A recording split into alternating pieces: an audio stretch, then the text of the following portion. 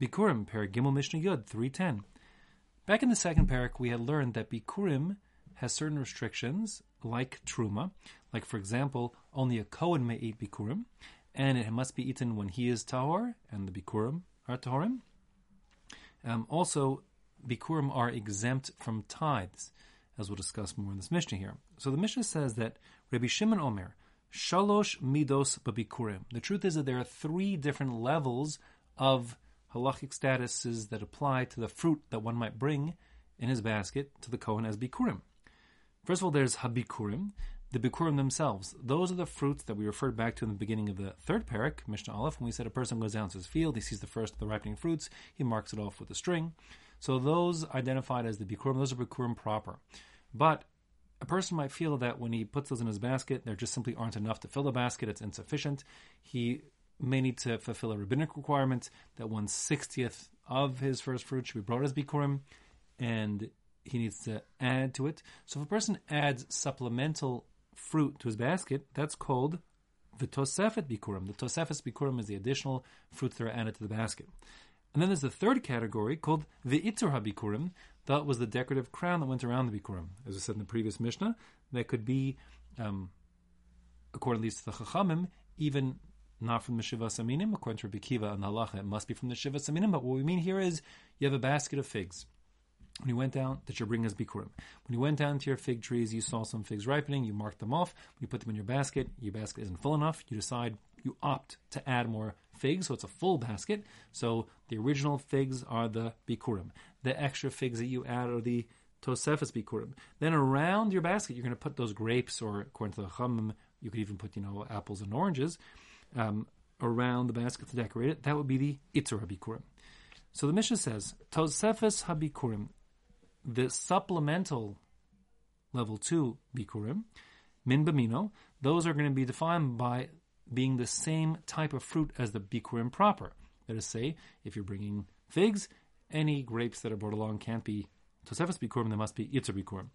V'itur HaBikkurim min b'she'eno mino, and the same goes the converse. If you are decorating or supplementing your figs, if you would add more figs, and you think they're just as a decorative element, well, if they're figs and figs, so then those figs are considered to be Tosefes Bikkurim, supplemental Bikkurim, and not Itur Bikkurim, not decorative figs.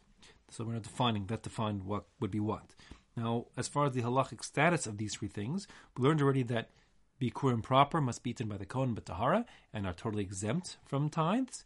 The Tosefes Bikkurim, the supplemental Bikkurim, so those necheles b'tahara will treat them like Bikkurim, meaning the strictures of Bikkurim. So that means that will still limit their consumption to only Kohanim. This is midrabanan, of course. These aren't really Bikkurim, but midrabanan, only Kohanim can eat it. And they'll be chayat to be eaten b'tahara. Upatur min damai, and they're exempt from damai. Now, what does that mean? What that means is that they're exempt from the rabbinic requirement to tithe. Now, what's that mean? That means that there's a mitzvah called Demai. We learned it in Maseches Demai, that if an Am Ha'aretz would be bringing these Bikurim, and with the Bikurim, Tosefet Bikurim, supplemental Bikurim, so normally there's a rule that when you get fruit from an Am Ha'aretz, you have to be afraid, Midrabanan, that they didn't tithe it properly in certain ways, and you have to get out the Trumas Meiser and the Meiser Sheni, whatever the details are. We're saying here that when the rabbis made the din derabanan to tithe demai, it's only derabanan because midoraisa, most am ha'aretz do tithe properly, and therefore you can go after the majority. But midorabanan you can't rely on that.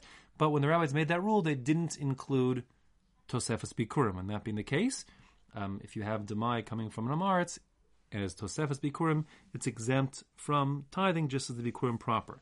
Let me speak out. If you know for certain it's untied produce, so then it's not demai, and it would need to be tied, because midoraisa, this is a fig that came from a tree. It needs to be tied, so meiser, rishon, etc. has to be taken from it. As for the itur bikurim, those are the decorative bikurim. Those are even chayiv b'demai. Even the rabbinic requirement of tithing demai applies to the itur bikurim because they're just decorative in nature, and therefore not only, of course, do you have to tie them if it's vadai, which would be true for tosefes bikurim, but even any Amaretz who brings his bikurim, so the kohen have to be afraid if it's Amaretz that it needs to be tithed, and therefore the itur, the decorative Bikurim must be tied if they are demai, as the rules of demai apply to them.